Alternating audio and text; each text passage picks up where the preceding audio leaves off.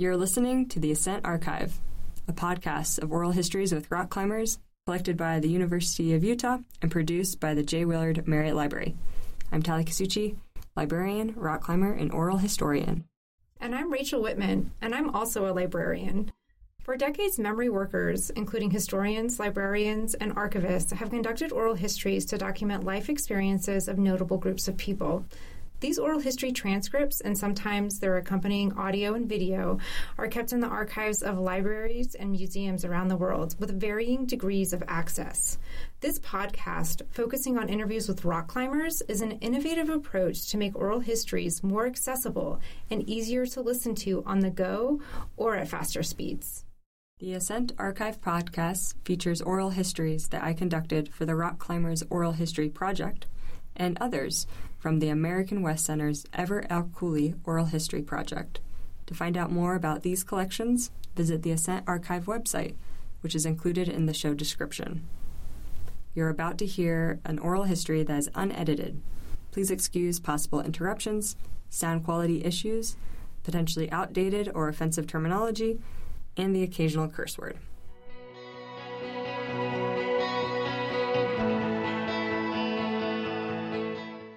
In this episode, you'll hear from Melissa Lipani. Melissa grew up as a competitive gymnast before discovering climbing in college. She's climbed throughout the U.S. and really enjoys hard boulder problems. She has a deep love for rescue dogs, especially those blocky-headed pups. I hope you enjoy. Good afternoon. It's December 22nd, 2022. I'm Tali Kasuchi, and I'm talking with Melissa Lipani in Mill Creek, Utah, about rock climbing and dogs. So to get started, Melissa, will you introduce yourself and tell me about where you were born and what it was like growing up? My name is Melissa Lipani. I was born and raised in Rochester, New York in 1975. Very hard to say that out loud. Yeah. Nice. What was it like growing up in Rochester? What are some of your early memories? Well, aside from being very cold, with a lot of lake effect snow, I grew up in a really large, loving Italian family. I was an only child, but I do have a lot of cousins on both sides of my family. I'm still close with a lot of them, and I was very close with both sets of my grandparents, and they were all actually immigrants. So I have one of my grandmothers came from Scotland. The other three were Sicilian. And so I had this really interesting childhood full of food and culture and language, with a very good sprinkling of Catholic guilt, as I say. We also owned a well-known Italian bakery. And there was a very colorful cast of characters. My dad and my uncles and my grandpa, they had this thing about hiring, ex-cons and people from the neighborhood. And it was just a very diverse, colorful cast of characters, and a very interesting and delightful place to grow up and be a part of that. So that was a pretty interesting experience. And I would work in the bakery and, help fold the little dough balls, and the bakers would have me taste test the cookies, and there was always these amazing pizzas coming out of the oven. So it was a pretty interesting childhood. I grew up doing a lot of dance, and then later I got into competitive gymnastics quite seriously, and that really became my life. I loved traveling and competing with my team. I really learned a lot about mental toughness and independence and discipline. Also, lifting up my team and being lifted, they lifted me up and I lifted them up. And we had these incredible experiences traveling and competing together. And so that was a really big part of my childhood and adolescence. I also loved sailing. We always had sailboats, and I would go out with my dad and we would sail on Lake Ontario, and he would tow me behind the boat in a dinghy or I'd bring friends along and he would tow both of us out on the dinghy, and it was just really beautiful. I also had a best friend growing up who I'm still very close with, and she and I got into what I would call just the right amount of trouble.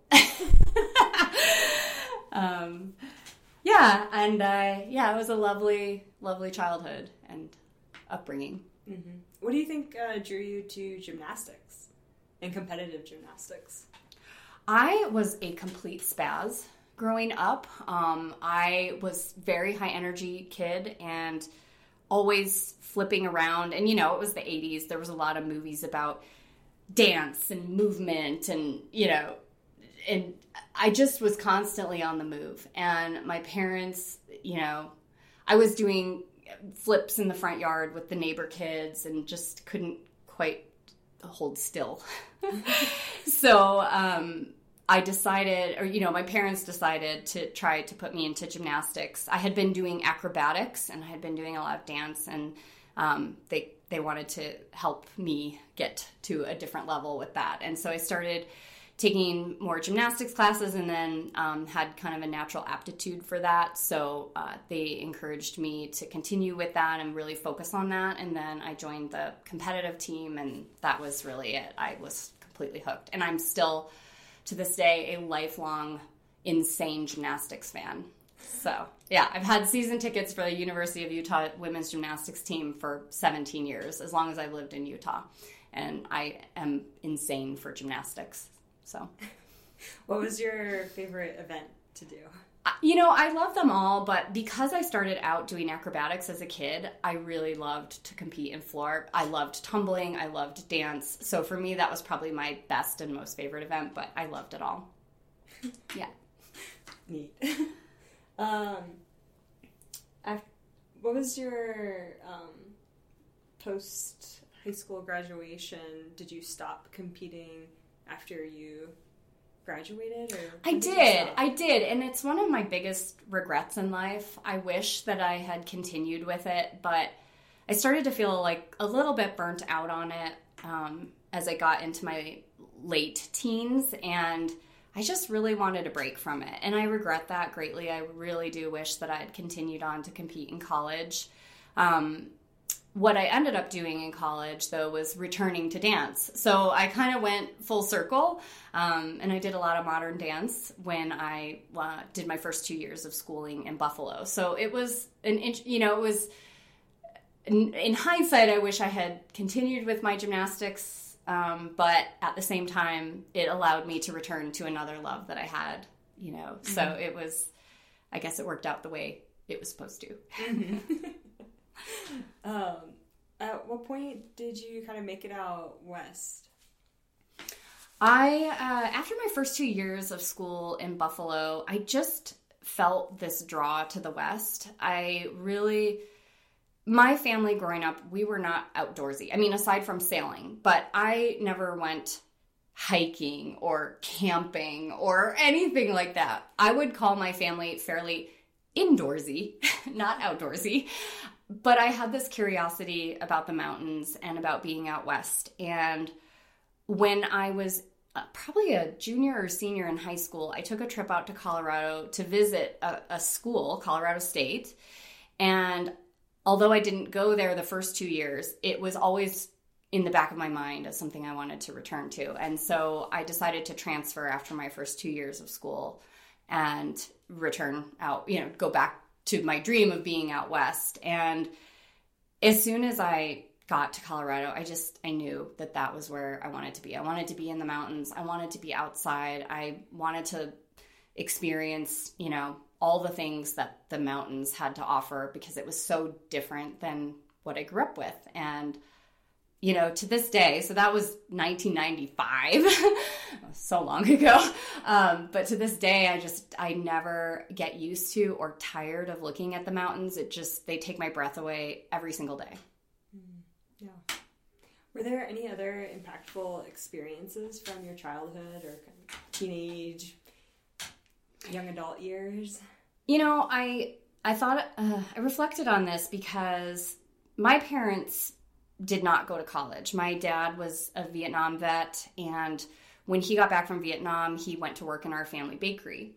And my mom never went to college until I was probably in elementary and middle school. She ended up going back and getting her associate's degree. And I think it was just a different generation. And also they were from fairly blue collar type families. And so they didn't have the opportunities really to go to college. But it didn't stop them from becoming very successful. My mom, she ended up having a very, very long and storied career at 2 public radio and television stations in New York, and worked her way up to being a director after being there for, more than 30 years. And I thought that was so inspiring to watch. And my dad, similarly, our bakery unfortunately burnt down when I was in junior high school. And it was a really difficult time for my family. We, struggled financially, but my parents never let that trickle down to me. And in fact, at that time I was very serious into gymnastics, which is probably one of the most expensive sports a kid could possibly be in. And they never let that slip. They worked super hard. And my dad ended up, after we lost our family bakery, it was very traumatic. He ended up working his way into corporate America in the baking industry, and then ended up traveling all over the country, teaching these world famous restaurants, bakeries, and pizzerias on how to improve. And so he ended up having this really amazing career and becoming very successful, despite the fact that he didn't have a traditional pathway or college education to do that kind of thing. So I think for me, that was really impactful. And, you don't really realize how hard or how much sacrifice your parents make for you when you're a kid. You just kind of take things for granted. And then when you're older and you can reflect back on it, you realize, like, wow, they really worked hard for our family and, gave up a lot so that my life could be what it was. And, they never really showed that. So as I've matured, I've really grown to appreciate what they went through, during those years, and how successful they ended up becoming despite all of those things. So. Yeah. What was it like losing the bakery? It sounds like it was kind of a good community hub, food plus the food and culture coming out of there. What was that like? It was, yeah, it was devastating. I remember, there was this sort of complicated layer to it, whereby they found out that their insurance person had been basically embezzling all of the money that they had paid for their premiums. And, the bakery wasn't covered, the way that they thought it was. And I actually went to school with his daughter. And so it was a really difficult experience. And I remember just seeing my dad really sad, and and he and his brother and his cousins trying to figure out if they could rebuild it. And it was a really sad loss. But I think one thing that was really beautiful about it was how much support we got in the community. And, the bakery had been there for so long, and people remembered growing up there and going there and getting a loaf of bread or having the bread at all the restaurants in town and, all these things. And to this day, this is, what feels like 100 years later, when I go back home, there'll always be somebody who was like, oh, Lipani. I remember Lipani's bakery. Was that your family? Oh my God, we used to go there and, get this, I love that bread hot out of the oven. It's like, so it's still there, in the background, and hearing, how that impacted other people in the community. So, and how much they appreciated it. So it was a hard experience, but I do think it ended up propelling our family in different directions, and maybe ultimately better directions, despite the sadness of the loss. But it is really neat to hear that it still lives on for people that remember it. Yeah. What was it like making the decision to leave New York when you've grown up with such a tight Italian family? Yeah, I would say that I was definitely the black sheep of the family to make that decision. Most people that are in my family, they stayed close to home. And I do envy that when I go back home, and I feel like I've missed so many things with my cousins and aunts and uncles. And, I definitely kind of feel a little bit of a longing for it. But at the same time, I knew that I had to do my own thing. And I think there's probably a lot of people in my family that just think I'm super weird, you know, like, oh, you, like, I tell them I'm a climber, and they're like, oh, so you want to climb Mount Everest? Like, or did you climb Mount Everest? I'm like, no, not that kind of climber. But, you know, they sort of think my lifestyle is weird, and I suppose to them it is. But yeah, it was hard to leave the closeness of my family, but also just had to happen. And, you know, at the end of the day, I think they all love and support me. And I think even though they probably think it's a little weird, they also definitely think it's cool. But one thing that I love right now is, for the first time in my life out west, and again, I've been out west since 1995, I finally have some cousins that are here. And so it's really fun. I feel like I have this opportunity to, you know, build relationships with cousins that are here, and they actually share some of my interests of, you know, and love for the outdoors. So it's really fun to finally have a little piece of New York out here. Mm-hmm. Is there anything else before we start talking a little bit more about your time in Colorado? No. Okay. Well, tell me about living in Colorado. And it was there that you found climbing, right? Yeah. So when I was living in Colorado, my first 2 years, I went to school, and I was not a climber at that time. I was hiking and running, and really loving the mountain lifestyle, but I hadn't yet found climbing. So really initially it was just kind of living I was living in Fort Collins, which we affectionately call Fort Fun, and, you know, having a good time exploring the trails and those kinds of things, but it was sort of pre-climbing. I was focused pretty heavily also on, you know, my schooling. I wanted to become a social worker and work with people, and so I really wanted to, you know, do well at school. I'm actually kind of glad I hadn't found climbing yet, because I feel like it might have derailed my education slightly. So I was pretty focused on school and just beginning my sort of outdoor mountain journey.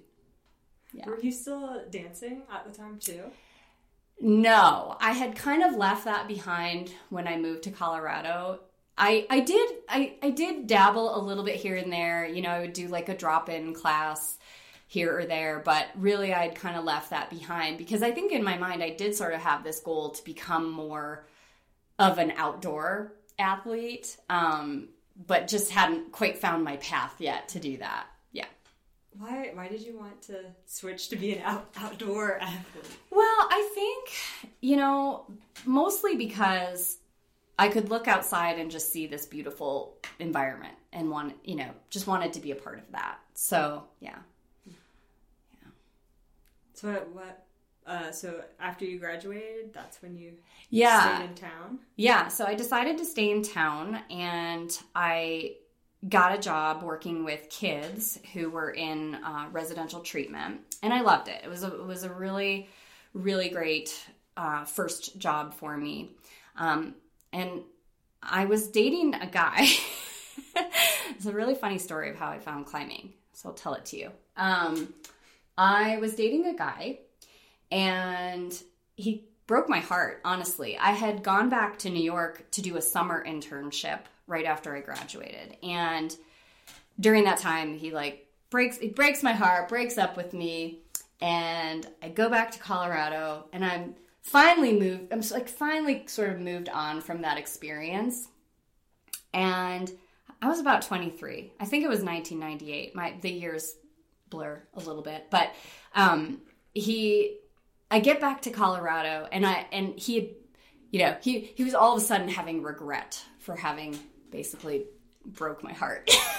I thank him very much for breaking my heart at this point, because really it was the right thing. It needed to happen. So he said, I really want to get together, and I want to talk things through with you. So meet me at, and he describes this address, and I can't remember now where it is. And if anyone listens to this that ever lived in Fort Collins, they'll remember it. But basically, there was a road, and where the road ended, it sort of dead-ended into this bouldering area, and the bouldering area was called the Tropics, and sadly it is gone. It was completely blown to smithereens to work on the dam near Horsetooth. But at the time, it was still there. So he's like, meet me at the end of this road. You're going to park your car and you're going to walk, and, I'll just be over there. And so I walk over, I follow the directions, and I was sort of dreading the whole conversation. I just didn't even want to have it. I was over him, and, I just want to move on with my life. But whatever, we had history. So I go there, I walk to the end of the road, and there's this cliff. And I'm facing the cliff. He's facing me away from the cliff. I'm facing the cliff, and there's, people climbing all over this thing. And he's just droning on and on, blah, blah, blah. And I was just like, yeah, shut up. What are they doing? What are those people doing? Because I want to do that, and I want to do it right now. I don't even care what you're saying. We are never, ever, ever getting back together. Thank you, Taylor Swift. So what are they doing? Because I want to go do that, and I want to do it right this minute. So anyway, that was my introduction to rock climbing. He was there. I think he had done a Knowles class or something and got hooked on climbing. So that's why he had me meet him there. What he didn't know was how pivotal that moment was for me. I can remember everything about that day. And after that, I think I drove immediately to the local rock gym. This is 1998. So, the gym situation was not what it is now, but there was a gym in town, Inner Strength, and I drove immediately there from that fated, meeting, and I signed up. I was like, sign me up. I want to do this. I want to do it right now. And that was that. And I, from there, just went, all in. That was the day. That changed everything, and that changed the entire course of my life. So... Why did you, looking back, what do you think drew you to want to, I need to do that immediately? I think it was, the movement junkie in me. For me, and I know we're going to talk more about this, but for me, climbing has always been about movement. I know it has a different appeal for everybody. For some people, it's the mental challenge. For some people, it's the purely physical challenge, or the puzzle, solving the puzzle piece. For me, it is the way my body moves when I'm climbing, and it spoke to the dancer in me, and it spoke to the gymnast in me. And when I saw people moving over stone, it was just like a different medium to do that, and maybe a medium that my body could do as an adult, because gymnastics, the gymnastics is changing. It's really inspiring. There's more gymnasts that are able to do gymnastics longer in life, but for the most part, it really is a sport geared for younger athletes. And so for me, it was like, I remember calling my parents that very day, and I was like, oh my God, I just found gymnastics for big people. And I was like so pumped. And I was like, they even use chalk. Are you kidding me? This is it. So yeah, so I go to Inner Strength, I sign up. That was it. That was the draw. It was just watching this movement, people moving. How was it the first time at the gym? It was amazing. It was amazing. I loved it. I loved the way my body felt. And I remember, when you just start, you're so tired immediately. You could do 5 moves and you're like, oh my God, what's wrong with my arms? I've never felt like this before. So it's obviously short-lived, but I just couldn't quit. I just couldn't stop. I was a noodle. And I remember too, in those early days, just trying so hard that I'd go to the grocery store and I couldn't even hold the cart, the handle of the cart. I was like, Mom, my fingers hurt, my foot, what? And you don't know anything, right? You don't know about resting. You don't know anything. You don't know what you don't know. And I was just like, climb. So yeah, that feeling was so cool. I loved it. And I also remember, those early days watching, I was really captivated by the women climbers, and they were doing the most awesome things, and they were so, strong, and they had muscles. And I, when I was a gymnast growing up, I always had, I was always bicep-y and shouldery. I was very muscular. And I was so self-conscious of that as a teenager. I hated my body. I hated, like, you know, I had a lot of dysmorphia about being strong or having muscles. And here was this place, like these women, and they're all super strong and they have biceps and they're doing like cool campus moves and they're lead climbing and and it was like, whoa, this fits me. Like, this is, people look like me, and this is so cool. And yeah. And so all of a sudden, I was older and more mature at that point. You know, I wasn't a teenager anymore. And so I valued my body and what it could maybe do, and that these were people that looked like me, and it was awesome. So, yeah. Do you remember some of those Fort Collins women and who kind of inspired you? Do you remember? Yeah, for sure. Yeah. One of them, her name is Ashley Lloyd. We're still actually connected on Instagram, which is really fun.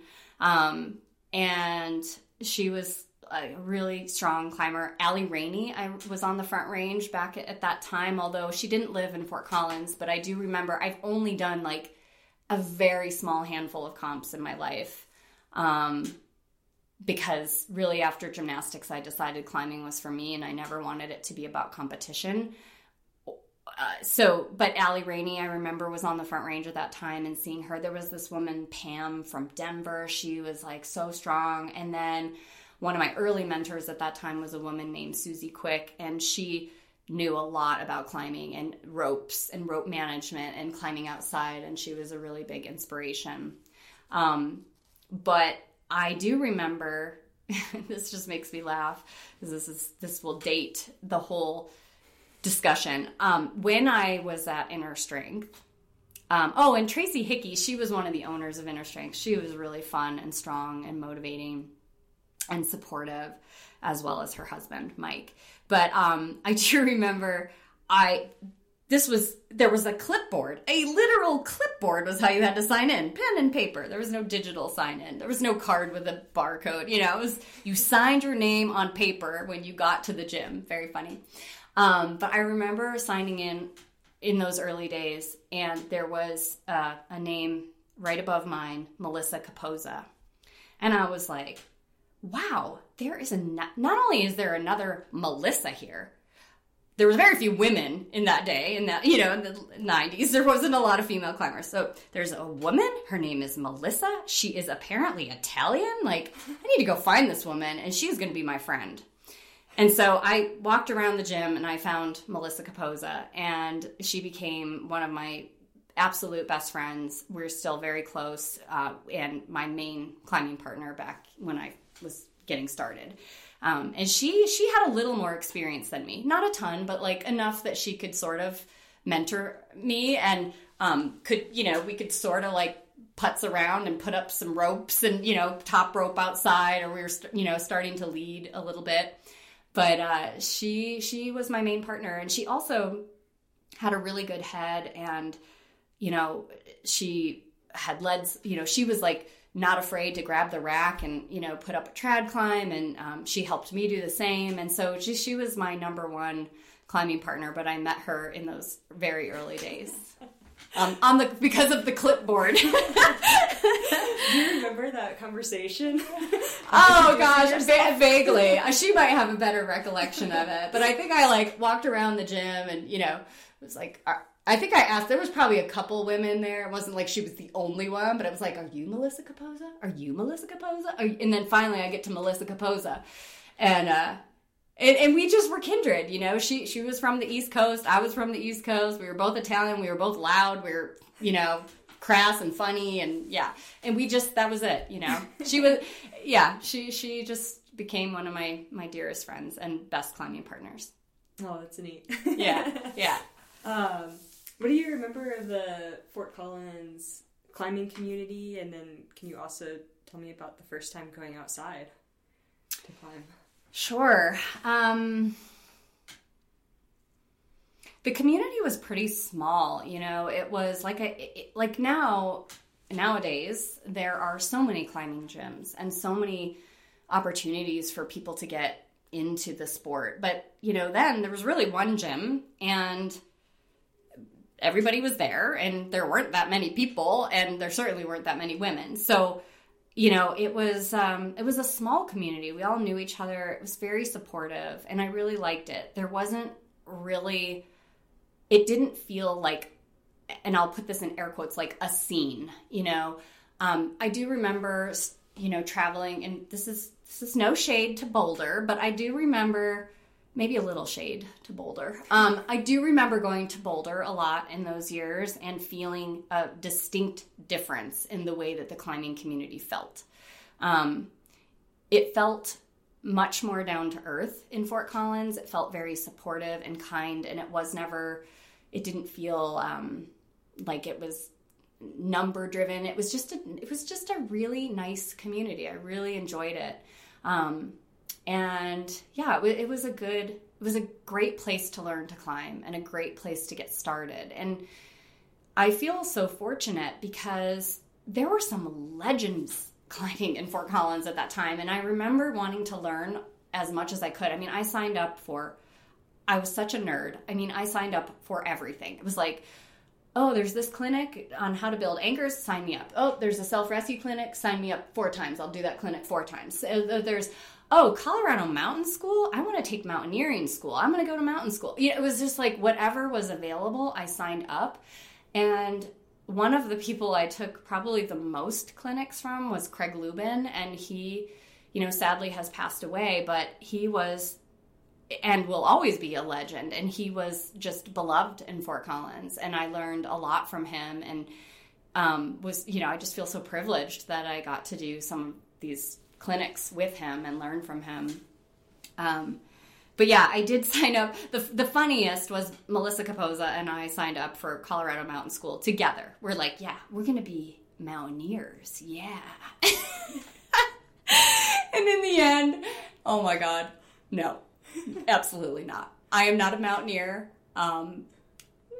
Did not enjoy that. I'm so glad I did it. It was like a 3-month thing where you would, like during the week, you would take a class on something, you know, and it could be something really like orienteering. We're going to learn orienteering, you know. So we do this sort of clinical education in like a classroom, and then that weekend there would be a field trip, either a full weekend or a day trip, and you put the skill into practice, right?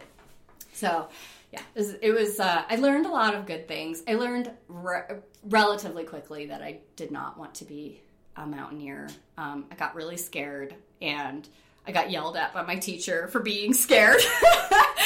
And the day that the week or weeks that we actually learned about rock climbing, those were my weeks. I was like, no, I'm a rock climber. Thanks for clarifying. Got it.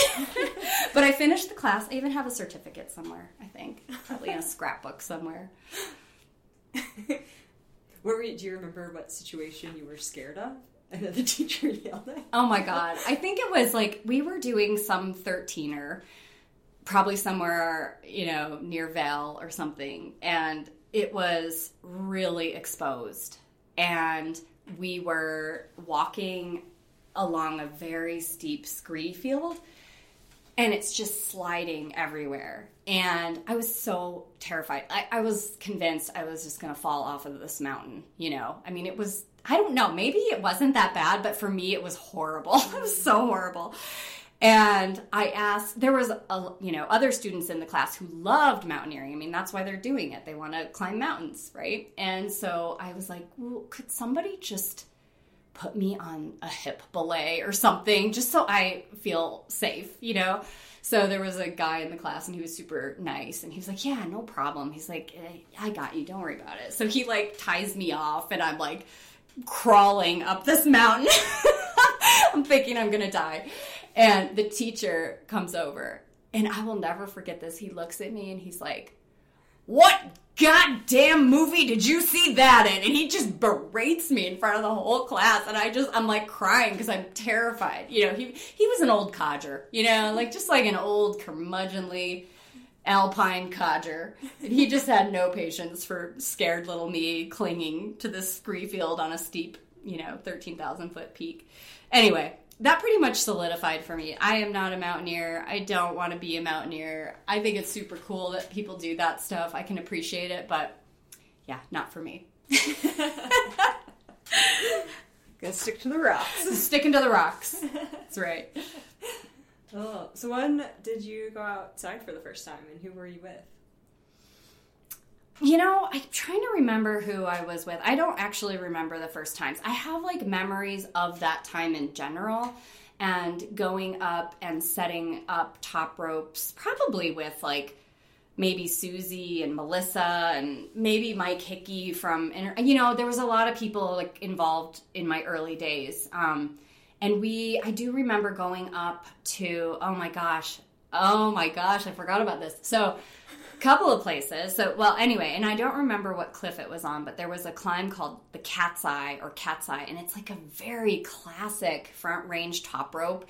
It's probably only 30 feet tall. I mean, it's not tall. It's on one of those ridges in Fort Collins. You know, it's like, I don't even remember. And I don't even remember how hard it was, but I remember that was the penultimate goal was, oh my God, if I can top rope, top rope. Like it was, you couldn't even lead it. You had to top rope. There's no bolts on it. But if I could top rope this, then man, maybe I can be a real rock climber. I did eventually do it. And it was probably like, I don't know, maybe it's 5'11" or I don't know. But it had this move in the middle, the Cat's Eye move. And you'd have to like match two little tiny fingers. And it was, yeah. So those were some of the early days, like top roping there. I remember going there a lot. And I remember there was another little top rope area called Duncan's Ridge. And I remember that's where I really learned technique. You know, it was not so much in the gym. It was outside and learning how to move on real rock and learning from those early top rope experiences. But I don't actually remember the very first time. I probably should remember that, but I don't. At what point did you leave Fort Collins, and where did you go next, and why did you leave? My husband and I really loved Fort Collins, and I'd say my formative climbing years were spent in Fort Collins. And I was definitely very much into sport climbing at that point in my climbing life. I loved Rifle. Rifle was my bread and butter. I loved it. I was there every single weekend from spring to fall. And so making the decision to leave Colorado was difficult, but my husband and I, we weren't married yet at the time. We were starting to feel like we had kind of outgrown Colorado, like we had sort of exhausted our career options or climb, you know, it was just kind of, we were just ready for a change. And we had decided about a year, we got married in 2004. And in 2003, we just decided, let's save up some money and see if, you know, after we get married, maybe we could go live on the road and live that life. And the last year we were in Colorado, we saved and, you know, tried to live really simply so that we could figure out, you know, what to do. And we didn't even know where we were going to go. And part of our thinking was that this road trip would ultimately help inform where we were going to end up. And so we got married in the summer of 2004 and we hit the road shortly thereafter. We didn't really have a plan. I mean, we knew we wanted to climb as much as possible and that we would boulder and we would sport climb. We would explore all of North America, but then we didn't know what came next. There was just not really an end game to that. But it was sad to leave. And I remember spending our last night in our house in Fort Collins and just, you know, those mixed emotions where you're so excited for your next chapter, but you're also just sad, right? You've had all these amazing experiences and they were so formative for me as a climber. I'd lived there 10 years and, you know, built my community there. And so it was a very bittersweet experience about leaving, but we knew it was time. It was time to do something else. Are there any formative experiences from that time period that we haven't talked about that you'd like to share? Or any specific climbs that really taught you something? Not that I can really think of. I mean, I remember, you know, I remember sending some projects at Horsetooth Reservoir, like bouldering projects that were so meaningful to me at the time because they were the type of things where, again, I told myself, if I can do this, then I will be a real climber. And I remember doing the pinch overhang, and I remember the day I did it. And I know we're going to talk probably more about some other memorable things, here shortly, but that one, I seem to have this theme in my climbing life, which is epicking on top outs. It is my superpower. I'm really good at it. I'm really good at screwing up a very, in the case of the pinch overhang, that is not an easy top out. But give me an easy top out, I will screw it up. I promise. I'll get scared. I'll freak out. I'll forget how to climb. I'll do something really hideous and hilarious. And the pinch overhang was like that. And I remember there was I had a posse of people. And I was probably the only woman there that day. And I do the pinch overhang, and I'm so psyched. But I am in a full-on beach whale on top. And I'm like, oh no. My top is off. It has literally come all the way up. And if I fall and all these dudes down below catch me, I am now topless? This is horrific. This is the most horrific thing I could possibly think of. So I just clawed and scraped and scraped and scraped and scraped. And I got it. I got up it. I did it. But I was scraped and bloodied from neck to waist for weeks. So that was a very memorable one. And I also remember doing the Punk Rock Traverse, which is a very famous V5. It seemed really sandbagged at the time. I don't know if it was or not, but it took me years. And I finally got to put that one to rest before I left. But, there were other things like that. And, certainly at Rifle, I really cut my teeth there as a higher level climber, and just remember doing my first 513 there. It was Poetic Justice, and it came off of a really hard year where I had my first shoulder surgery, and I just thought I would never climb hard again.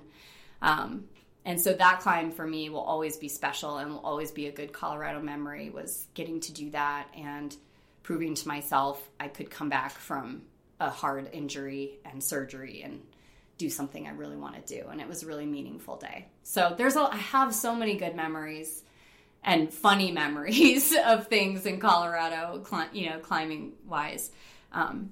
But those are just a few. Okay. Tell me about the road trip. Where did you go, and how long did you get to go for? Yeah, so we started in Ontario, Canada. We drove straight from Colorado across the country.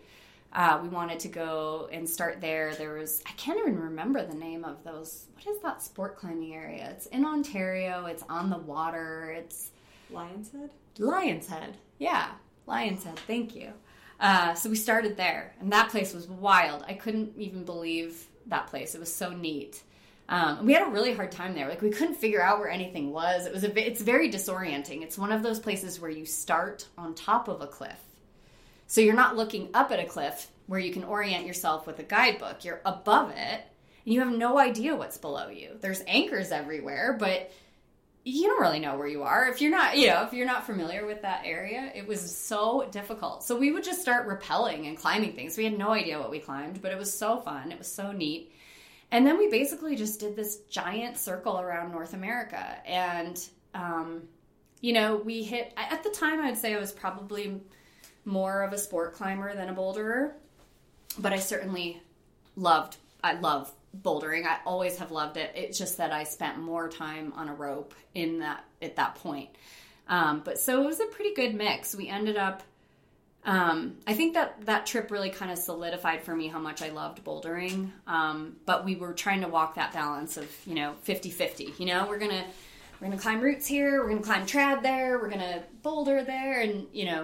And so we were really just at the whim of where we were and what we wanted to do, and we didn't really have a schedule or agenda. We were very open-ended. We didn't really know how long we would last on the road, and we ended up lasting 13 months, but and at the end it was very funny. I do remember having a bit of a mental breakdown in Maple Canyon I was just like, I want a shower and I want a bed and I just want to, and I couldn't even talk. And like, I was like face down in the dirt and like had tears streaking through the dirt. And Adam was like, I think we're done. I think we're done here. But yeah, no, the trip was magical. It was wonderful. And really up until the end, I thought I could keep going, but I couldn't. I think we were mentally done at that point. But yeah, we went to some really amazing places. The New, the Red. We climbed in New England, Rumney. We went to the Gunks and climbed Trad, and we, that Lion's Head stop, which when else would we ever go there? You don't just go there to go there, right? So we had all this time, and it was really cool, and climbed a lot in the Southeast. In fact, we almost, instead of Salt Lake, we really almost moved to Chattanooga. It was top of our list. We loved it, and we climbed in North Carolina, climbed in Boone, and we really kind of thought we might end up in the Southeast. And in the end, we did not. But it was definitely an area that captivated us, that we really loved, and we loved the people, and we loved the southeastern climber culture was very welcoming. And I mean, I think we had dinner with some random kid and his mom, and then they gave us hot showers and packed us a cooler full of food. And it was just like, wow, this is pretty neat, and we really liked it. But then we decided, nah, maybe not for us. And we kept making our way west, and then went to California and Waco and Bishop and the jailhouse, and just experienced all these interesting places. And then spent a lot of time in Squamish, and came across down into Wyoming, spent a lot of time at Ten Sleep back in 2005. It was very quiet. In fact, I hadn't returned to Ten Sleep until very recently, this summer actually. It had been 17 years, and I couldn't believe how different it was. It's very crowded. But that's kind of the loop that we did. And then I remember the last couple of months just asking Adam, well, where do we want to live? Where are we going to go? And he pitched Salt Lake, and I had never been here, not once. I had climbed in Joe's Valley, I had climbed in Maple Canyon, but I had never spent a day in Salt Lake City. And I agreed to it, and I thought, well, what? We'll be there a year. We'll be there a year. Who can't live? We can live any place for a year. Yeah, let's go to Salt Lake. We'll be there a year or two. And here we are 17 years later, and we love Salt Lake, and we're not leaving. It would appear we're not leaving. So you said yes before coming to check it out? Yeah. Oh. Because again, I really thought we'd only be here short term. So, and I'm the type of person, I could live anywhere as long as it's not, you could live anywhere for a year, right? You can live anywhere. Yeah. That was my thought process at that time. Mm-hmm. So, what happened when you landed in Salt Lake? So, we landed in Salt Lake. And what year was this? So, this was 2005. Okay. We landed in Salt Lake, and we did not have a place to live. We got here, we just had our Toyota Tacoma with a pretty rudimentary camper shell situation on the top, and our 2 dogs, and we're like, oh, I don't know, what are we going to do? Where are we going to go? And we didn't have much money left at that point. Neither of us had jobs. We really didn't have a plan, and I remember parking at Black Diamond, and we lived in the parking lot at Black Diamond for like 3 weeks. And they were so kind. And we showered at Recreation, and Black Diamond gave me a job. And so, so that was kind of my landing pad.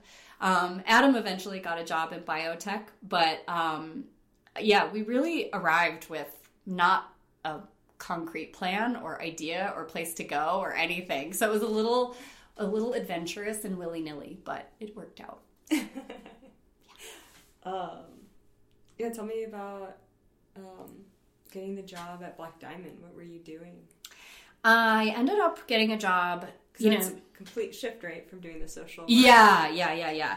So I was okay with that. I wasn't really anxious to jump into a career again at that point. Like, we had just come off the road and we had lived this very free lifestyle, and it was, I didn't want to be behind a desk somewhere, or I just wasn't sure what I wanted to do. And I had entertained graduate school, and I just, kind of needed to find myself. So I got a job in the shop, and it was really amazing. I ended up staying there, I think, 4.5 years. I was there way longer than I ever thought I would be. But it afforded me a lot of flexibility. It afforded me a lot of time to climb. And that's what I wanted at that point. And the funniest part, though, is like, I'm not a skier.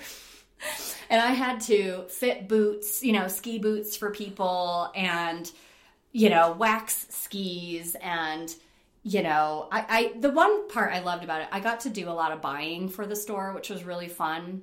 But I also just worked with really fun people and kind of found a new sense of community, and I loved it. It was a really fun place to be. And it really did. It gave me all this time to do what I wanted to do. And that's really what propelled me into bouldering full-time, because, as a primary sport. I shouldn't say full-time, but like, it propelled me into bouldering because I had very weird days. I worked whenever they scheduled me. I didn't have a lot of control over my schedule. And so I ended up having all these random weekdays where, I'm free, but no one else is.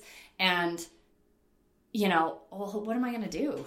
What can I do? And so I just started playing in the canyon and just started really focusing on bouldering. And it was really kind of out of necessity, but it ended up to really be the thing that fueled a passion for bouldering and for focusing on bouldering. In fact, it was a lot of people who knew me as a boulderer for, like, we'll say the 10 years that followed, from 2005 to maybe 2015. People just knew me as a boulderer. They didn't even know that I used to sport climb, that I even trad climbed, that I went to mountaineering school. But, people didn't know that part of me because they just knew that Melissa's always in LCC or Joe's. Like, that's where she is. That's where she's climbing. And that's all she does. And so if I ever put a harness on and people saw me either outside climbing a route or in the gym climbing a route, they'd be like, oh, what is that around your waist? Like, as if I didn't know, how to, like, do anything else. So it was very funny. I sort of typecast myself as a boulderer. But yeah, that's really what kind of sealed my love affair that started that in Little Cottonwood Canyon. So tell me about what the climbing community was like in Salt Lake when you moved here in 2005. I really love that question, and I had just been thinking about recently and how I could put my finger on then versus now, or what for me is maybe lacking now that was here then. And it was definitely a much smaller climbing community. What I really loved about it was that there was a real humility here in the climbing community. Like, everyone was so strong. I mean, everyone here was a crusher, but no one talked about it. And I loved that because when I left the Front Range, I mentioned, the Fort Collins community, climbing community, was pretty low key, but that was different across the Front Range. Like, there was always just so much spray on the Front Range and people arguing in online forums, right? That's not even a thing anymore, but it was at that time.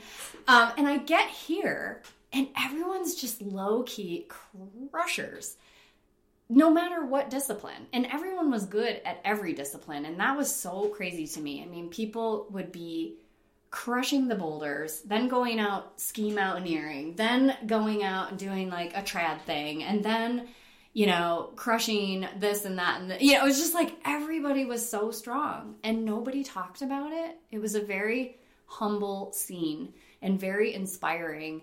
And it was actually, this is also maybe what kind of forced me a little bit into bouldering. It was hard to find partners because everyone had their own objectives and their own passions and projects. So it was kind of hard at times to find people to climb with. But it was a really small and dedicated and cool community of climbers. I really was impressed and amazed at the well-roundedness of every athlete here and how good they could be across so many disciplines. And also just the fact that they never talked about what they did. And I always joke, like, if a climber sent a 514 in the woods, but nobody was there to hear it, did it really happen? And yes, it did. And it was awesome, but it was like, you had to pull it out of people to know what they were doing. And people just didn't really talk about it. And of course, blissfully, there was no social media. It was just a quiet community of very inspiring outdoor athletes. And also the city was very gritty. I don't know why. I just have this sort of, in my mind, Salt Lake hadn't arrived yet. Now it's very different. It's a very cool place. There's, craft breweries on every corner and mixologists and fancy restaurants. And, it's like a real city, but it to me, did not feel like that when we got here in 2005. It was a very kind of under the radar place. And, people were like, why are you moving to Utah? Why are you moving to Salt Lake? Even climbers, I think climbers kind of got it, but for the most part, it was a very under the radar community as both a city and as a climbing community. And I loved that about it. It just felt like a place you could come and you could get really strong and meet interesting people, but it wasn't blasted to the masses, kind of a thing. Mm-hmm. I loved that about it. And part of me remains a little nostalgic for that. And I kind of wish it was still like that. There were two climbing gyms. There was Recreation and there was the OG front, and it wasn't fancy. There was nothing fancy. But at the same time, Salt Lake now is really amazing and has come into its own and sort of become its own really cool thing. It's just different. And it's hard. I walk around now and I don't know anybody. I walk around the climbing gyms and I don't know anybody. And I don't love that, but also, part of that's on me. I'm not as much into the climbing community now as I was then. But I sort of feel like a stranger in a strange town now. I'm like, who are all these people? Where did they come from? Oh my gosh, there's like 6 gyms now. And they have cafes and craft beer when you're done. And, and I love that. I love what some of the gyms are creating now. They are building community in different ways. And I think it's really amazing. But I do kind of long for the days of quiet, I guess. Quiet grit. Who are some of those early people that you would go climbing with, or were you mostly just going up to Little by yourself? Both. I climbed a lot with Justin Wood. I actually met Justin before I moved here. I met him in Squamish, and then he was one of the first people I ran into when I think he was there the very first day I climbed in Little Cottonwood when I got here. And so that was really fun. And he and I climbed a lot together. Andrew Burr, I climbed a lot with, and, Shannon Cornelier, who's now, not now, he has been a prolific and I think one of the best route setters in the country. Shannon was in the canyon a lot in those days. There was a guy named Steve Walters. I think he was from the same neck of the woods as Shannon. Sari Francis, she was here in Salt Lake in the mid-2000s. There was, even if I didn't go with people to the canyon, I would inevitably run into them and it would turn into a really fun and motivating kind of session. So I have a lot of good memories of just running into those kind of people and being really pushed in a good way to try hard and, work on the technique there. That technique is really weird there.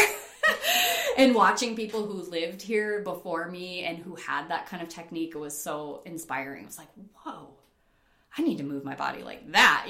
Look at the technique. Like, I think Justin is a really good example of that. And I think Shannon is a really good example of that.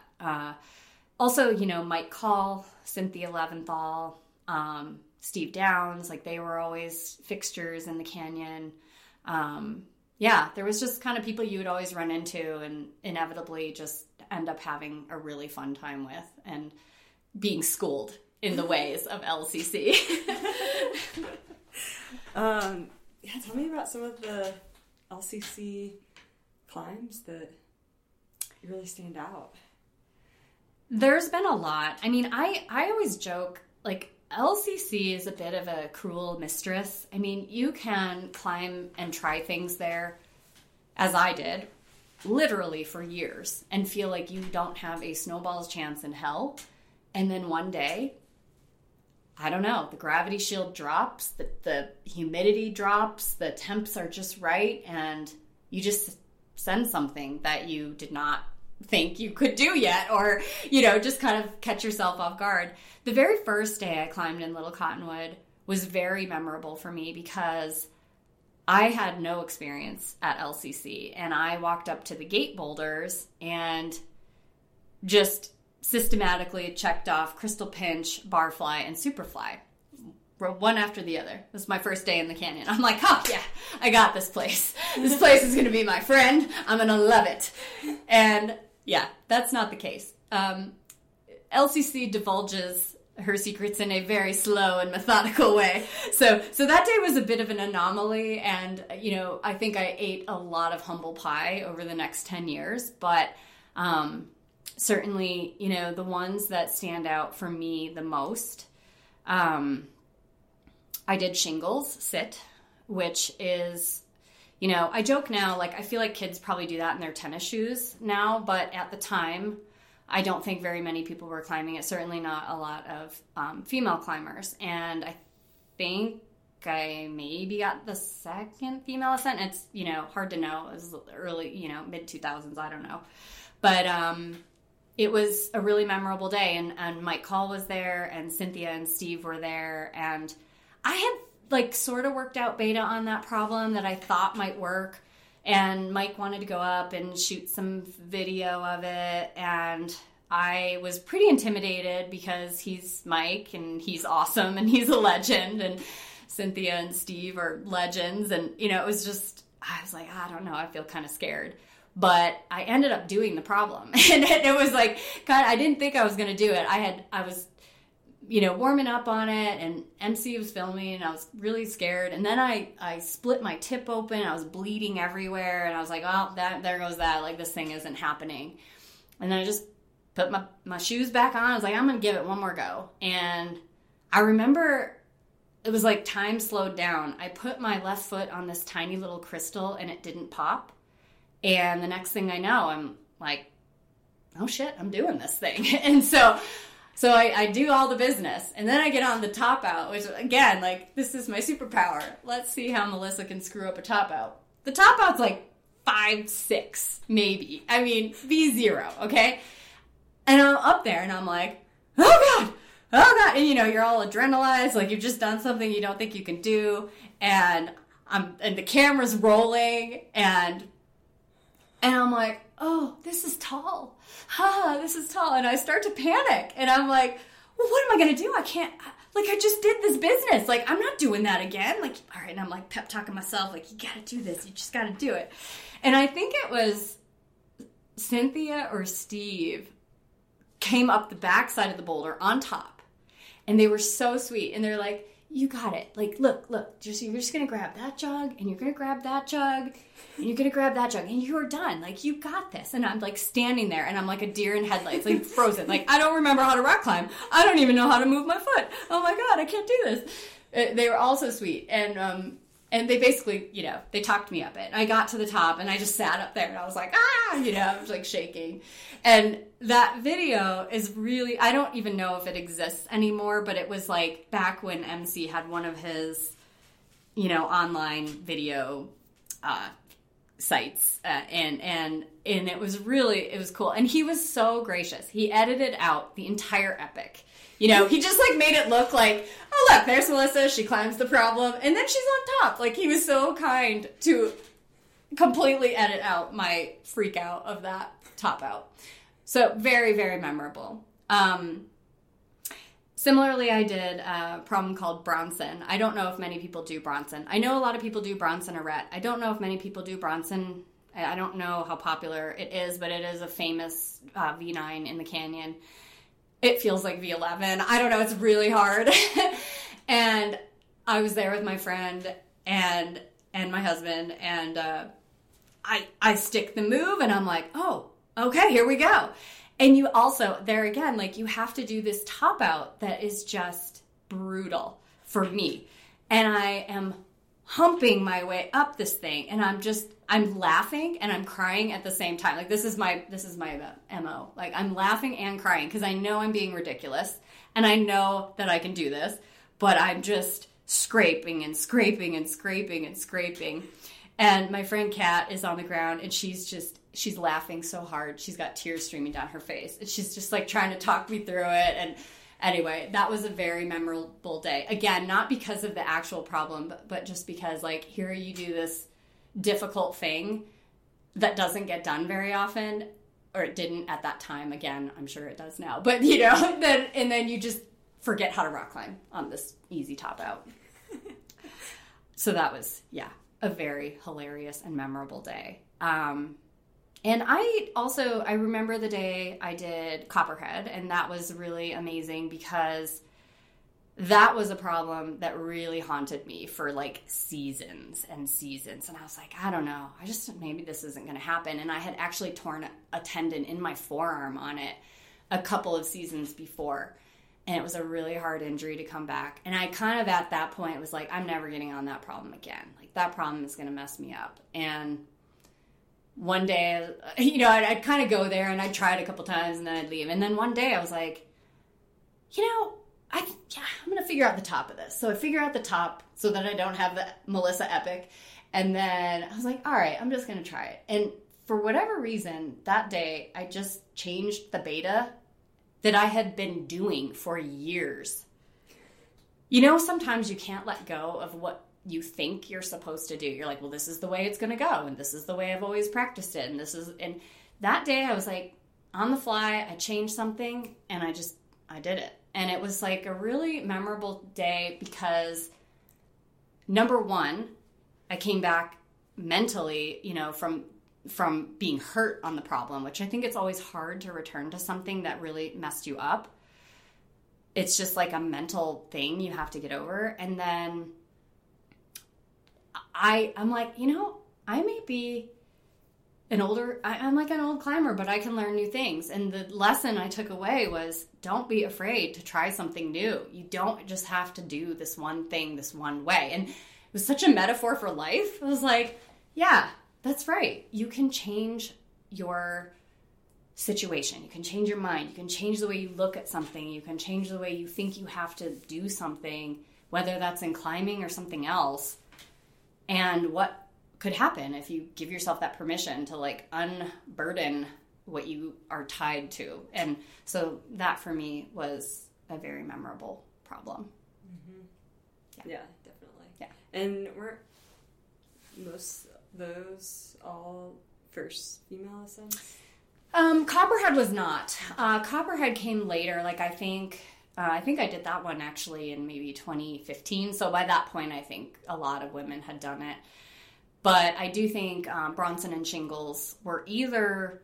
It's so hard to know. And so I never would want to take credit from anyone before. And I know like climbers like Lizzie Asher and Rebecca Berry were here before I was, and they were very strong. And I do believe that Lizzie had done Shingles maybe as the first, but it was hard to confirm any of that. It may have been a second, and I think Bronson may have been a second.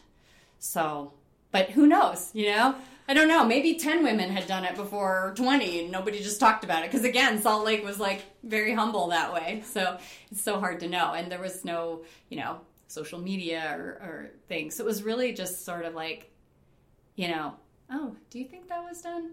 I think Ditch Witch Sit was the first female ascent. I mean, that problem, I did that one. Actually, Justin and Andy were there that day. Justin Wood and Andy Burr, and that was actually memorable for a different, also because of the top out. Oh my God. Anyway, I think Justin encouraged me to try that. He's like, you should do this, and you should do it from the sit. It's really cool. It goes, I think it's your style. You should try it. And I don't think, it hasn't been done very much, and definitely no women. And I was like, all right, cool. So that has a kind of a weird high top out. And Andy was like, well, I want to take pictures. And I'm like, Andy, I don't want pictures. Like, I want a spot. Like, I'm not psyched on this top out. I really just want you to spot me. And so him and Justin were at the bottom. And what I didn't know was that while I was on it, Andy slipped away because he wanted to take pictures. And so it was just Justin spotting me. And I get to the top, I do the thing. And it was a minor epic. It wasn't a classic Melissa epic. I will call it a minor Melissa epic. I was like, shit, I'm pumping out, but I think I got it. And anyway, I get to the top of that boulder and I look down and it's only Justin, and Andy's in a tree over there taking pictures. And I was like, you jerk. But then I was really grateful because now I have pictures of that day, and that problem was amazing. And yeah, that was the sit, start to ditch witch, and it's a really, really cool line. And I do think that was an FFA, but you never know. Did you ever climb with some of the other lady crushers? Well, Lizzie and Rebecca, I think, were already... Rebecca and I climbed together a little tiny bit, but then she moved away. Lizzie was already gone. I didn't know her well. And then there was, no, not really. I feel like I was mostly climbing either by myself or with some of the guys in the climbing community. I do regret that, but there just wasn't as many. I mean, I think people like JC came after, a few years later. I kind of already wasn't climbing as much when she came on the scene, and then Amy Cockerham, who was very strong, but she and I didn't really climb together that much because, again, it was sort of she came on a little bit later, and so in the middle, it was kind of quiet. Lonnie was here in that time, and Lonnie is... and still is she is a technician. She's so strong.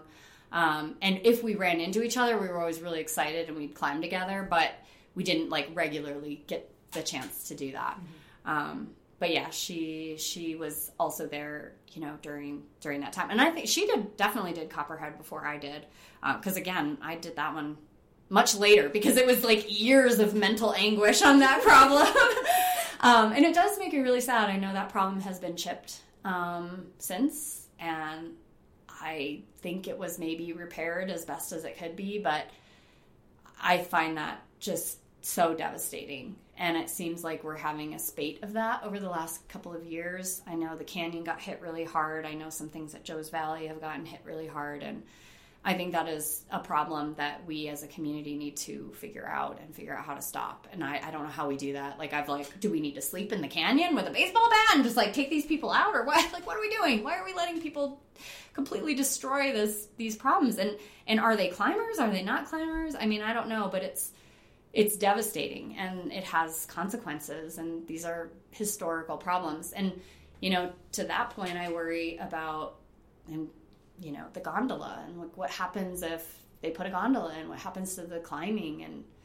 And so I think we have some real potential threats to our access into these historical problems in our beautiful backyard. Mm-hmm. Yeah. Anything from Joe's Valley at the time? You had mentioned earlier that you were either in Little Cottonwood Canyon or at Joe's Valley. Yeah. I loved climbing. I still love climbing in Joe's. It's probably my favorite. It's one of my most favorite styles of climbing. I think I climbed Freak in Joe's Valley at that time. It was probably 2006, maybe. It's a really cool steep boulder problem at New Joe's, and it was really hard, really, really hard. And I remember trying to go back and repeat that problem a couple of years later, and I couldn't even touch it. And that's such a hard thing as a climber, to return to things that you've done that you're really proud of and realize oh my God, I can't even get off the ground on this thing. How did I ever do this? But, you know, I think when you have a lot of time and your body is healthy and you're motivated, you feel superhuman. And then, you know, life kind of gets in the way, jobs and stress, and you don't have as much time to dedicate to your sport, and you come back and you're like, okay. But I think that perspective has helped me realize how much I appreciated what, you know, the time that I had to dedicate to climbing at that time and how special it was. I remember climbing Hooters around that time. That was a really beautiful problem. I think it's only like V9. It's not like it's the hardest thing in the world, but it was hard for me, and it was memorable because I couldn't do it when the like temps were prime, and so I made Adam come with me. It was in June, and Joe's Valley in June is very hot, and I remember telling him, like, I really want to do this problem, and this is now the time I have to do it. And so I made him get up at 5 o'clock in the morning with me, and I did it at 5 o'clock in the morning. It was like the sun wasn't really, it was like sort of up, but it was like this very flat light. It was maybe 5 or 5:30 in the morning. I think I had a Red Bull. I didn't even eat any food or, you know, have coffee or anything. I was like, get up, we're going. And I miss that motivation that I had. I don't have that anymore. I would never do that now. I'm way too old. I'm like, no. I need my sleep. I need my coffee. I need my scrambled eggs. Yeah. But I remember, like, that was very memorable because it was this sunrise, and it was June, and it was just, you know, not typical. No one else there. No one was there. It was just us and the deer and rattlesnakes, probably. And I also did my first 11 at that time, and it was, you know, that was like a whole nother level. You know, when you do your first of something, it's like, it shouldn't be about numbers, and it's not really, but when you kind of break through something and you do something like that, it really is awesome, because you're like, oh, well, if I could do this, like, what else could I do, you know? And so just sort of motivating sometimes when you can break into a thing. And I do think that was an FFA. I don't talk about that problem because it is a problem that was given a racist name. And I think that is a real problem and a reckoning that climbers and climbs have, that we have got to go and fix and make amends with. It is, you know, for a long time, there were these, you know, people that were putting up these routes that were giving names, either sexist names or racist names or questionable or just, and I just think we're past that at this point. Like, we've got to go back through, and we've got to fix that, because that is not where our sport should be, and it's not where I want our sport to be. And so that's a bit of a tarnish on something that otherwise would have been really special to me. You know, it was a memorable climb, it was a memorable grade, and yet it has this, you know, awful stain on it for me because of that, because of the first ascensionist. Not me. I was not the first. I was maybe the first female, but I was not the person who put the problem up. So yeah, I think that is something that we have to work on, and we have to fix. Mm-hmm. Yeah. At the time when you were climbing it, did the name bother you? Absolutely. Yeah, absolutely. Have there been climbs that you've avoided because of the names, because you did not want to get on them?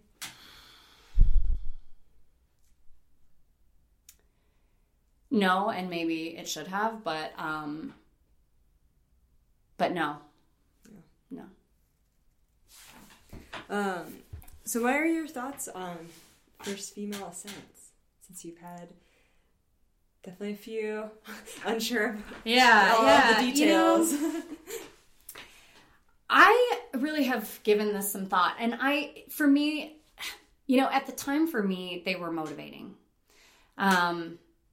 But I certainly understand, I think, a newer way of thinking, like where we are maybe simultaneously we're marking this achievement, but we're also belittling it in a sense. And I get that. For me, they were motivating at the time because there wasn't as many female climbers. And I can see how maybe we have, reinforced a gap between women and men's achievements in climbing. And I think now, I think that gap is closing rapidly. I think if they are motivating to someone, then great. And if they're not, and that's something that people don't find important, that's fine too. I think we all have to find what motivates us and whatever that is. I probably, at this point, I probably wouldn't, I don't know. I mean, I'm obviously not pushing the sport at this point in my life, but if I were, would I still hold that up? Maybe for myself. I don't know if I would publicly. I don't know. I think it's really up to whatever someone themselves finds motivating.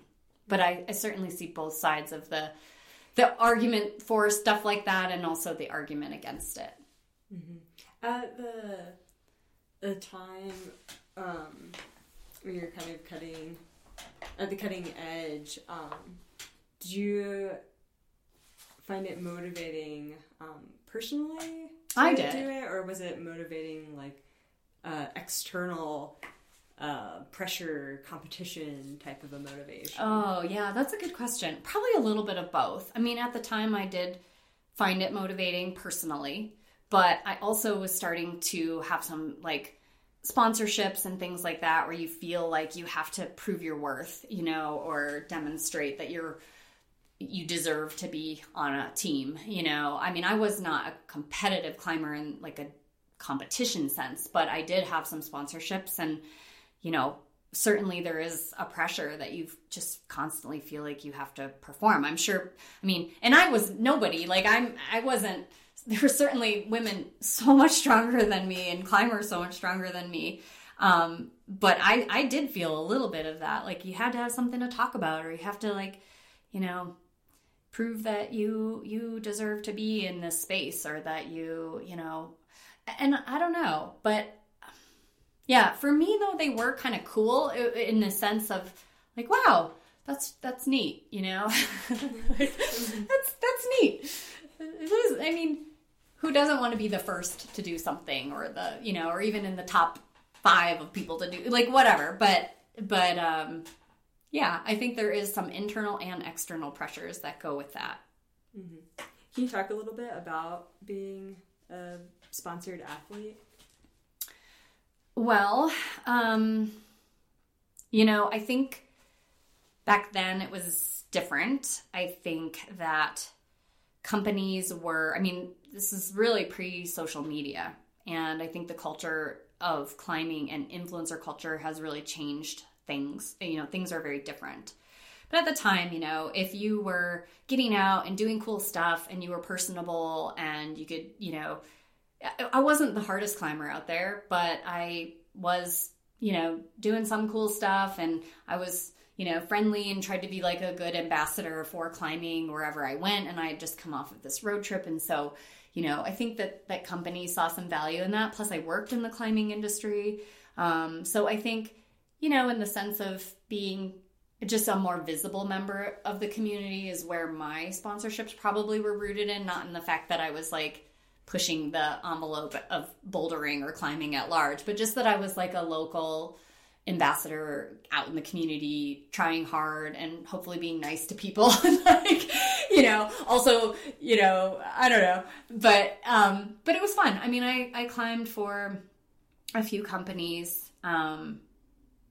I climbed for 510 for a long time, and then and Revolution was here in Salt Lake, and there was a few other ones here and there that I don't even know if they're even around yet. But yeah, I always appreciated that they saw some value in me, and it certainly, who doesn't love getting free stuff or getting a trip, paid for or something, that you get to do. So it was fun. I don't know that for me now, it would be, it's not important at all. I have a job, I can pay for my stuff and and then, but it was fun at the time. And I met a lot of other athletes that way. We would, if you went to the trade show or you traveled somewhere for like anything. It was just like, oh, this is nice. You know, you have some other athletes that are doing this alongside and it's fun and everybody's motivated. And yeah, so I think it had its perks and it was, you know, it was fun and I appreciated it, but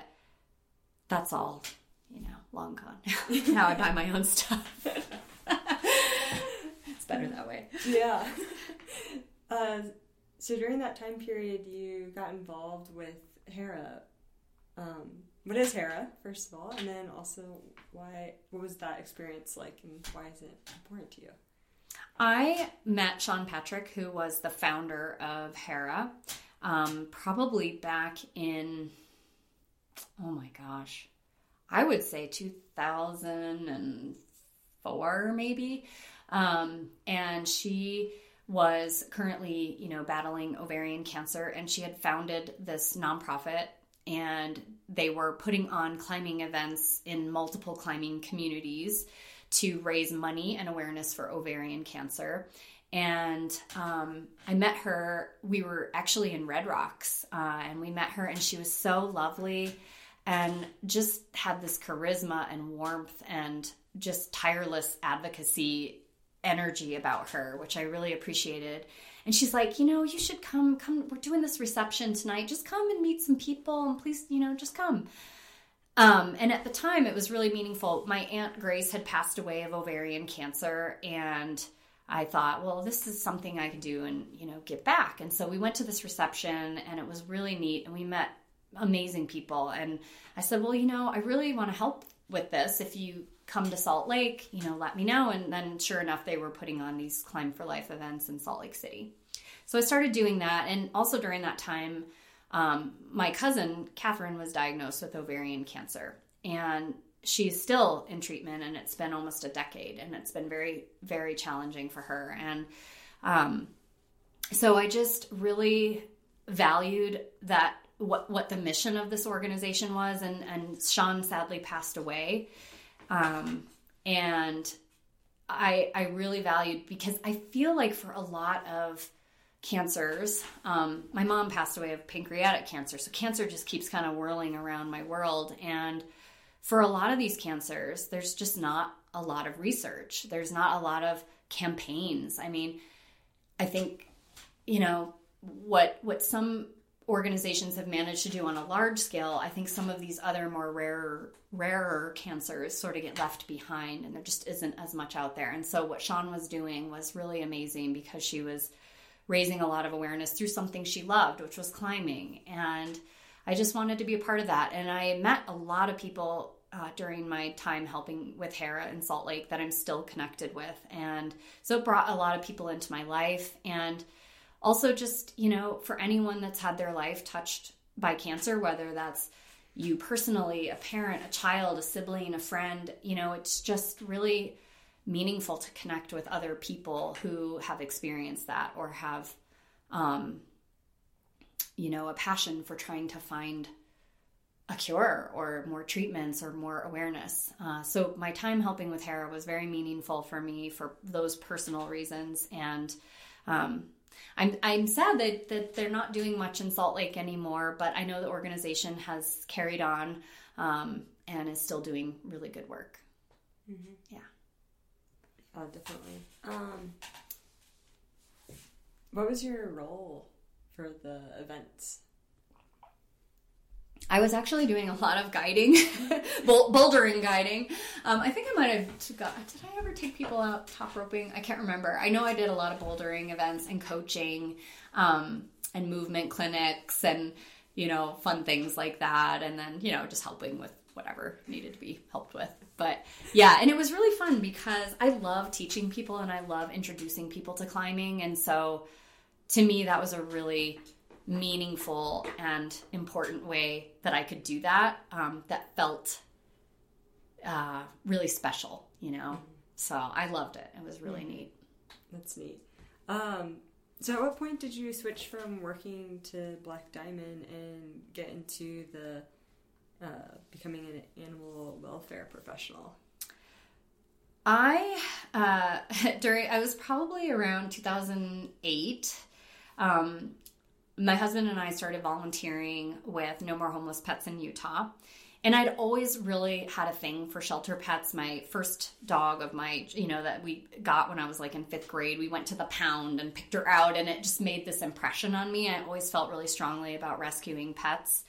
And I was kind of feeling a little adrift at that point. I'm like, oh, how long can I work in the climbing industry? Like, I probably need to figure out what I'm going to do next. And I was like, well, okay, I could go to grad school, or I could do this or that. But I started to volunteer, and I really loved it. And I was working in the shop with my good friend John Coulter, and we both had a thing for, and still have a thing for, I will call blocky-headed dogs, but we'll say like pit bull terrier type dogs. And we saw that, they were kind of disproportionately represented in shelters. And, they were being euthanized in much higher numbers than other types of dogs. And also that we weren't doing a very good job as a community of like engaging the community to help these dogs. And so I was volunteering already doing adoptions. And then we started kind of seeing this need at our county shelter. And they at the same time were starting to see that need. And they had gotten Best Friends Animal Society involved to, hopefully help with some media coverage and events and adoption initiatives and spay and neuter initiatives. And so John and I, this really resonated with us, and we just started volunteering. And before I knew it, like, I was volunteering full time. Like, I had my job at BD and I was climbing a bunch, but like all of a sudden I'm spending, almost a full 40-hour work week as a volunteer trying to help with taking these dogs to adoption events and like building some awareness around this.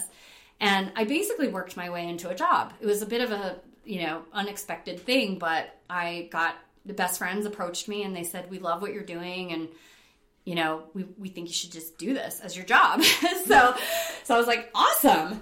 And so that was in 2009. I basically made that jump. And from there, it all evolved. Like I started locally, but then I was able to help on a national level, and not just blocky-headed dogs, but cats and kittens and dogs, shelter pets of every variety. It was basically how can we help shelters and rescues in our country to save more lives and to come up with creative ways to do this, because what we're doing isn't working and we need to change things up, and we need to also help with grant money and programming and all these different things. And so over the years at Best Friends, I got to do a lot of really amazing things. And I didn't, always have the same job there in nonprofit. There's opportunity to do a lot of different things. And so I flexed a lot of different muscles, learning new skills. And some of it was marketing related. Some of it was programming related. Some of it was fundraising related.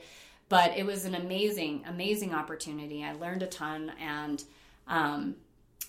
have been deployed to puppy mill rescues. I have been deployed to disaster zones. I have helped set up emergency sheltering operations for, shelters struggling with disease or hurricanes or this or that. And basically this, became, my avocation became my vocation. And I got to do a lot of really amazing things and help a lot of pets in the meantime. And I did that for 12 years, and it was awesome. And it kind of fit my social worky brain, because I think when you work in nonprofit, you just develop a lot of skills. And in order to help pets, you have to help people. And a lot of the reasons why pets end up homeless are rooted in human issues, housing, poverty, education, all these things. They are not in a vacuum. They are all interrelated. And so it really suited me well, and I really loved it. I will say, during the pandemic, like a lot of people, I just started to feel a little untethered, and like I was ready for a change. And so I decided to change gears, but I still am very much involved, even though I'm not working full-time for Best Friends, and I'm no longer in animal welfare as a professional career. I still foster, I still volunteer, I still donate, and I love anything that helps animals. And I think everyone should adopt their next pet, and I think everyone should try fostering because I just think, there are so many wonderful animals in our shelters, and they all deserve a home, and, you know, we can help them. So, yeah. And we can help their people. I'm, you know, always beating that drum, because it's not just about the animals, and we have to find more ways to help people keep their pets too. So, yeah, I still am very much involved and passionate about that. What are some accomplishments from those 12 years that kind of like really stand out?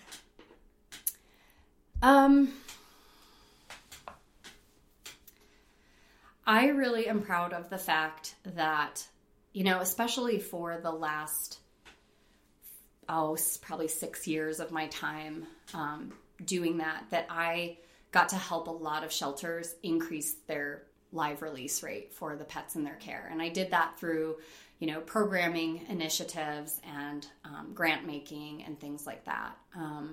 So I was really proud of those partnerships and the collaboration that occurred with a lot of shelters. And, you know, to this day, I'm still close with a lot of the shelters that I worked with during those years. And it's really amazing to see them continue to put into practice the things that, you know, I helped guide them with. And so that to me is, you know, I hope that a little piece of me lives on and is helping, you know, save more animals, and will continue to save more animals down the road. I do think it's been a really tough year for shelters across the country. They are struggling, and, you know, the pandemic, it was a doozy. It was a doozy for shelters and veterinary professionals and people, and we're seeing some ripple effects of that are threatening to undo a lot of progress that we've made collectively as an animal welfare movement over the last decade. So that's tough, but I don't think all hope is lost. And I hope that I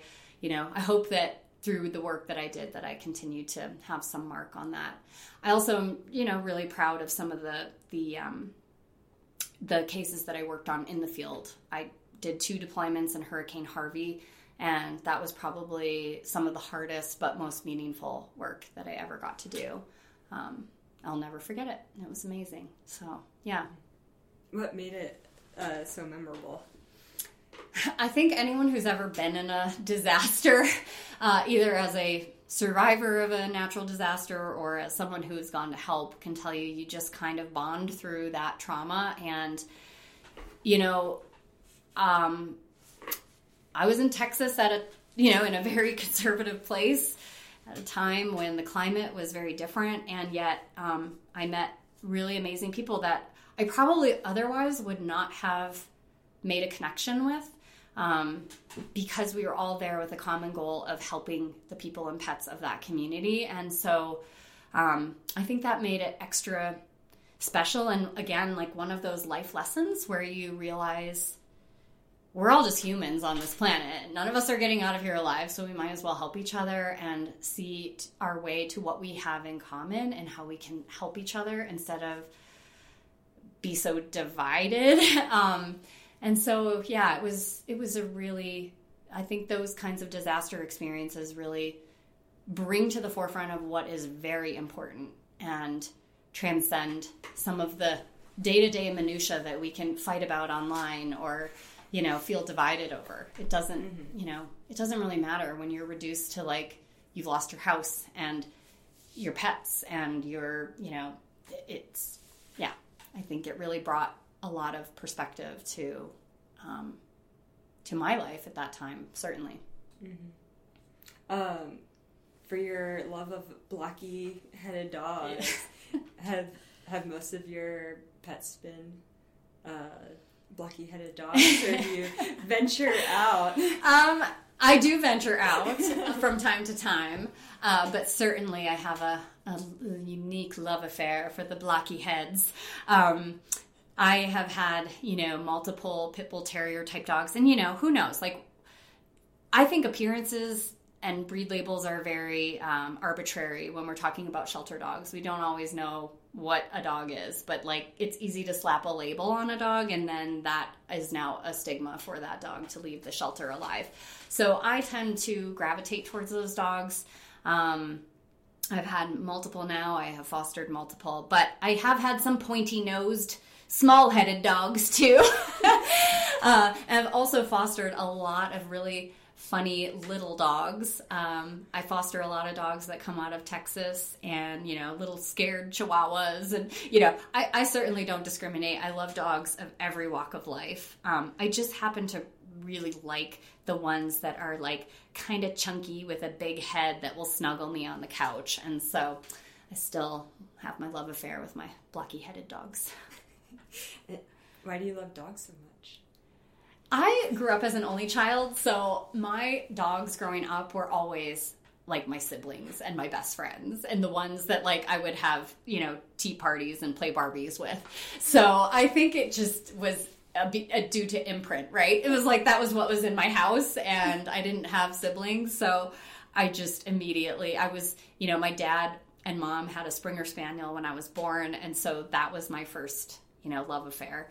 And, I had her my first 5 years, and then we went to the pound and adopted Sasha. And so that was my second sibling in life. And so I just always loved dogs. I don't know. They bring me comfort and joy. I think they're hilarious and, occasionally dumb. And I do like them actually kind of a little dumb. I can't have a smart dog. I like them like kind of, I think I'm kind of dopey. And what about fostering? Oh, yeah. How is that relationship, and also kind of the knowing that they're not staying there forever? Do you ever get too attached? Yeah, how do you deal with that? Oh my gosh. Well, my husband and I have we've lost count, but we'll say it's over 250 foster dogs have now passed through our doors. And every variety, every age, a lot of special needs, a lot of medical dogs, some behavior dogs. It's just something that we feel really strongly about. It really is the biggest need for life-saving of shelter pets. And, it's just been the greatest joy of our life. It's what has struck me is that for every dog we've placed, we have, remained in contact with the people who have adopted them. And, it'll be 10 years later and we'll get a text from somebody who's like, I just have to tell you how much I love our dog. Thank you for bringing them into our life. And, and then sadly, obviously some will pass. Many have passed at this point. We've been doing it long enough now that is the case. One of my favorites, the former mayor of Salt Lake City adopted from us, and her wife texts me probably once a week and is like, Ava is just my little soulmate. I love her so much. And so it's really fun. Like, we've made these lifelong connections with the people who have adopted from us, and it just makes it worth it. We love it so much, and I just think everyone should try it. That's my soapbox.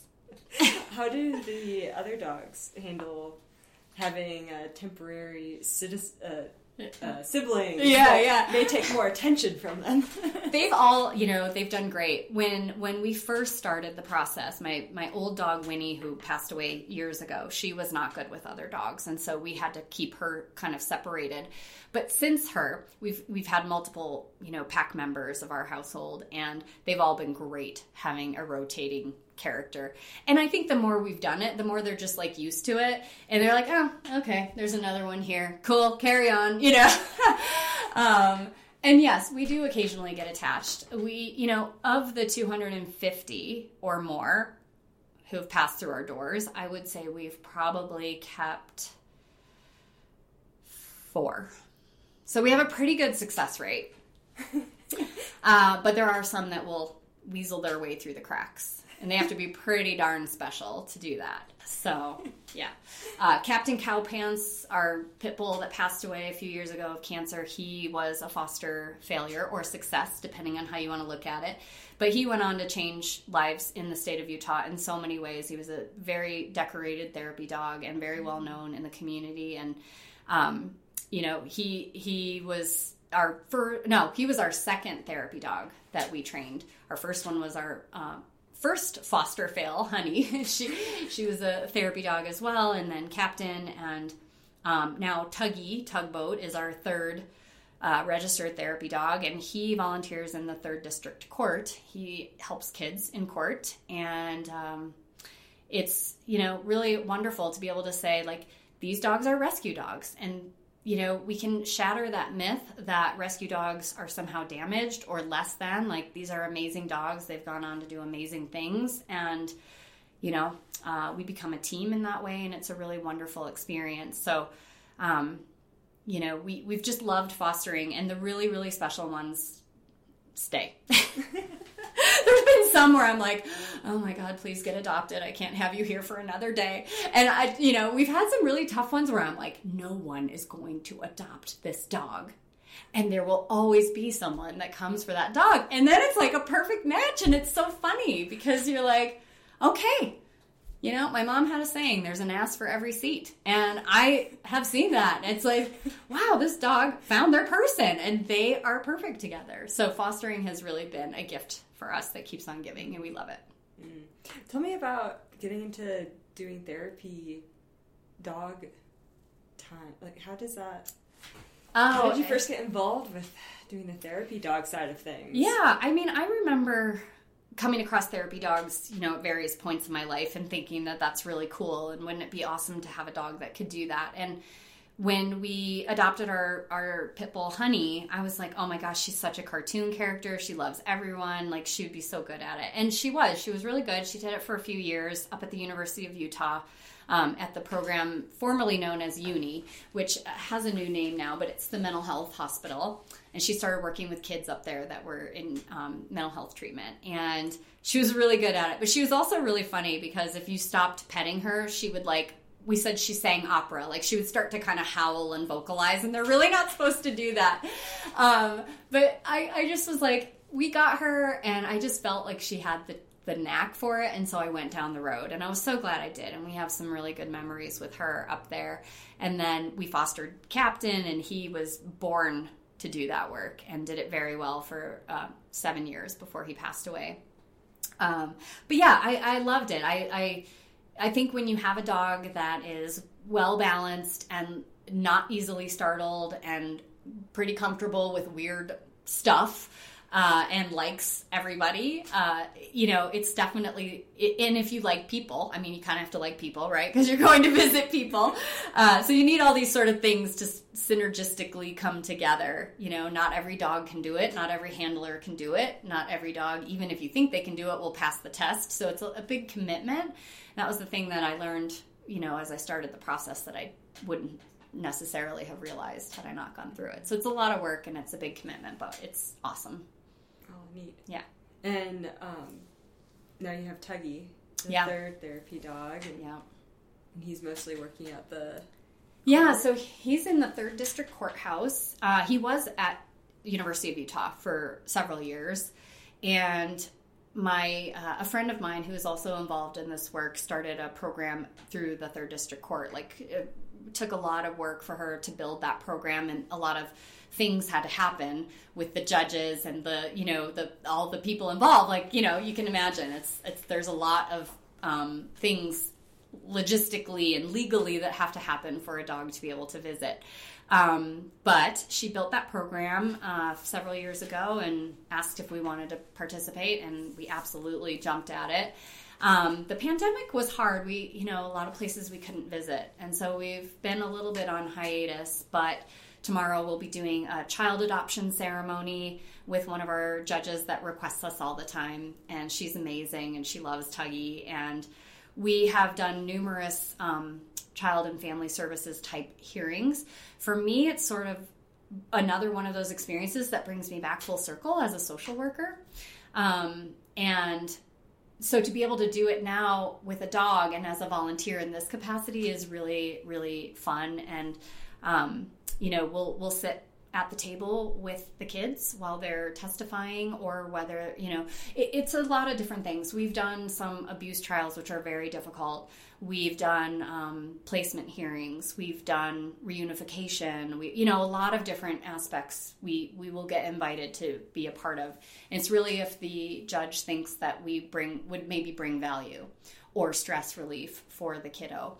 And my role is really just to support Tuggy. I don't say really anything. It's, I have to be careful not to say anything. It's not my place, right? I'm just there as the other half of this team, and he's doing all the hard work, right? But yeah, it's been really amazing, and I love that the the 3rd District Court has embraced this program so much. They love it, and it's really cool. Can non-kids request their therapy? I think so. I mean, I think so. We have been requested from time to time in some other hearings. And I know there are other teams that do, for example, the drug court program, which is really interesting. We started off doing juvenile drug court, but there are, I believe, a couple of teams that do the adult drug court. And those are for people that are committed. It's a strict program. They have to meet certain requirements. But yes, there are adults who benefit from the therapy dogs. And it's awesome. Yeah. Yeah. I'm surprised not every court has. I know. I think more and more will. And, we've tried to demonstrate the success of the program. And I think there are other district courts now in Utah because of this program, have now requested it. So I think it's gaining more traction for sure. Yeah. Yeah. That's so neat. Who have been some of your mentors, either professionally or in the climbing sphere, and what do you admire about them? Oh, yeah. Well, I want to give love to, I talked a lot about Melissa Capoza as my first climbing partner, but there are 2 other women in my life who I have climbed with quite a bit. I love, so I remember not growing up, but when I started climbing, I remember seeing a poster of Lisa Hathaway at my climbing gym, and I was like, man, that's so cool. Like, she's a badass. And then I get to Utah and I actually meet her, and she's just this amazing person who I fell in love with right away. So Lisa has been one of my main mentors and partners here in Utah. And what I love about Lisa is I call her the unofficial mayor of Moab, and she knows everybody in the climbing scene across the country. And she hosts radio shows and musical programs, and she's just this wonderful, delightful, slightly eccentric old climber who I love. And we always joke, we have Satan Beta. We always put our heel hooks above our heads and do the splits. And, she grew up as a figure skater. And of course, I was a dancer and a gymnast. So we always do things very awkwardly and weird. But she's been probably one of my biggest inspirations in climbing. And then my other I just got to give credit where credit's due. One of my very best friends, Lindsay Gash, she is one of the strongest climbers I've ever known, and so under the radar. I met her for the first time in the late 90s at the Climbers Fest, and I remember looking at her, and she just had this look of steel, and then she just scampers up something, and I'm like, I'm pretty new to the sport at that point. I'm like, damn. And I didn't run into her again for many years until I moved, I think, to Salt Lake. And then I knew her husband. And so we started hanging out. And she's just such an undercover crusher and so inspiring to me, and has a head of steel. Like the kind of climber that you're like, I wish I could be that solid mentally. I mean, she will run something out, and without her technique will stay flawless. You won't even know she's struggling. She just goes to this place, and she's just steely. And I love that about her. She is definitely one of my favorite climbers and inspirations. Yeah. So a question I've been asking everyone is, how are you balancing your work, all of this volunteer work, and then plus you have activities that you like to do, climbing and mountain biking and etc. And then also you have a husband and a family you want to spend time with, and friends. Yeah, I feel sometimes like I'm barely balancing things. I am a multi-sport athlete. I did not used to be. For the longest time, I was a one-trick pony with climbing. But I've had a lot of really difficult, what I would say devastating injuries over the last several years that have kind of forced me into some new directions. I love to mountain bike.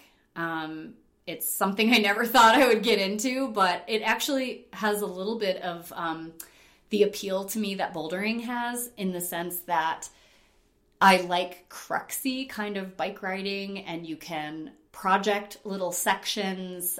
We call it, sessioning something. It hurts a lot more when you fall biking though. But so I've learned that I need balance in my life. I used to be envious of people that could, work remotely, or, let's be honest, like people that don't seem to have to work at all. And I'm like, I'm not that person. I do like having other things in my life. I like being able to sleep in my own bed, or being able to go volunteer, doing the therapy dog thing or with an animal thing. I like spending time with my husband doing other things. And, Salt Lake has a lot to offer. So I think when I feel a little bummed that I can't dedicate more time to this or that, I also have to remind myself that I am a multifaceted person and I find value in a lot of different things. So I think that helps me keep more perspective about it. And even if I feel like I'm not doing a very good job of balancing things, like I am balancing a lot.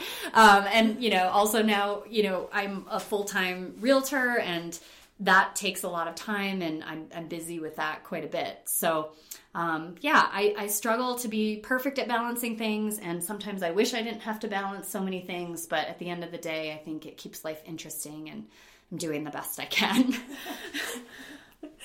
What's the biggest challenge you see facing the climbing community? And that can just be specifically to here or just kind of in general. We've talked about a few. Yeah, I think we're seeing unprecedented numbers of climbers making their way, especially from the gym to the outdoors. And when I came up, you had outdoor mentors. Climbing gyms were not what they are now. And so you did cut your teeth more outside, and you had someone, usually more older and experienced, guiding you on what the ethics were, or, how to take care of areas. And so I think that we really have a little bit of a challenge ahead that I know a lot of organizations are working on, that are going to hopefully help us address some of these issues. But we're, crowds and trash and not respecting these areas, or, I think it often feels really noisy and just busy. And that's really a shift I have felt in the last probably 5 to 7 years. I say, I think the social media effect really can't be understated. I think that there's a lot of riskier behavior being encouraged, or just sometimes feeling like a little bit that things aren't, things feel a little inauthentic all the time, or staged. And but there's a flip side to that. And I would say the positive to that is that now that we have these social media channels, we're seeing a lot more diversity in the sport, people of different abilities, more representation with people of color, more accessibility to the outdoors that I think social media has shined a light on, which I think is wonderful and necessary. So I think that the social media thing is a little bit of a double-edged sword, but at the end of the day, we really have to continue to try to work on making sure that we are respecting these areas and the people who came before, and the cultures that are on these lands, and the way that we behave ourselves when we're out climbing, especially with our increasing numbers. So I see those as some big challenges that we have to continue with. Mm-hmm. Yeah, what impact do you hope to have on the Salt Lake community? Well, like I said, I'm really nobody, and I'm not, certainly never was like the top of the game or anything like that. But I do hope that people will see me as somebody that was dedicated to being a good steward here, to being welcoming, to being kind, and being also a part of not just the climbing community, but just the community at large. And that I've somehow managed to be able to do that while I have a career and other obligations. I just hope that people realize that you can balance these things, and you can be a nice person, and you can give back. And I hope people will remember me as someone like, yeah, she climbed pretty good, and she did some other cool stuff, and she saved a lot of dogs, and she was nice and fun, and so I hope that's my impact. That's it. Is there anything else that you'd like to share that we haven't covered already? We talked a little bit about seeing our spaces become more inclusive, and I love that. And I think that's something we have to continue to foster, and making outdoor adventures and climbing and biking and all of these things more accessible for people, people of color, people with different abilities, people who are of a different economic level who might not even know these things exist for them. And so I want to continue to see all of us as an outdoor community continue to foster things like that and support organizations that have that as a mission and continue to lift up those voices. I think it's really important, and it is what makes our climbing community and our outdoor community what it is. And then I guess, we didn't talk about injuries and things like that, but I guess I want people to also know you can come back after things, and it may not be what you have been doing, and it may be different, but we persevere as athletes, and you have to forge new relationships with something you love when it's not what it used to be. And that's something I've been kind of mentally grappling with over the last few years, just because my body has changed significantly in the last few years with regard to injuries and surgeries and, just general degradation of my body. I have had to form a new relationship with climbing, but that's what makes climbing amazing. Is it's always going to be there. And, if we take care of our lands and we steward our lands, it will always be there in some form. And you can form a new relationship with it, even if it's different than the one that you used to know. We're fortunate. We have all of this here in our backyard in Salt Lake, and we have amazing people here, and we should continue to love and appreciate and support each other and support our love of the outdoors here. Thank you so much. Thank you for talking to me.